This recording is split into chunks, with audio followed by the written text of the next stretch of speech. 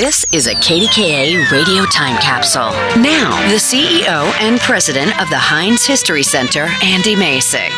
Nearly 40 years ago, World Championships by the Pittsburgh Steelers and Pittsburgh Pirates cemented the city's status as one of the greatest sports towns in the world.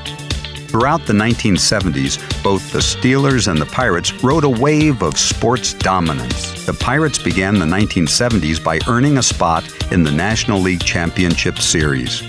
The following year, in 1971, Roberto Clemente earned World Series MVP honors as the Bucs defeated the Baltimore Orioles to earn the Pirates' fourth title. After three more championship appearances in 1972, 1974, and 1975, Captain Willie Stargell and the We Are Family Pirates earned the team's fifth World Series championship in 1979. Sharing the same Three River Stadium turf, the Pittsburgh Steelers transformed themselves in the 1970s from the lovable losers to one of the greatest dynasties in professional sports. The team's fortunes began to turn with Franco Harris's immaculate reception in the 1972 AFC Divisional Playoff game. With Franco, Terry Bradshaw, and the Steel Curtain defense leading the way, the Steelers went on to win 4 championships during the 1970s.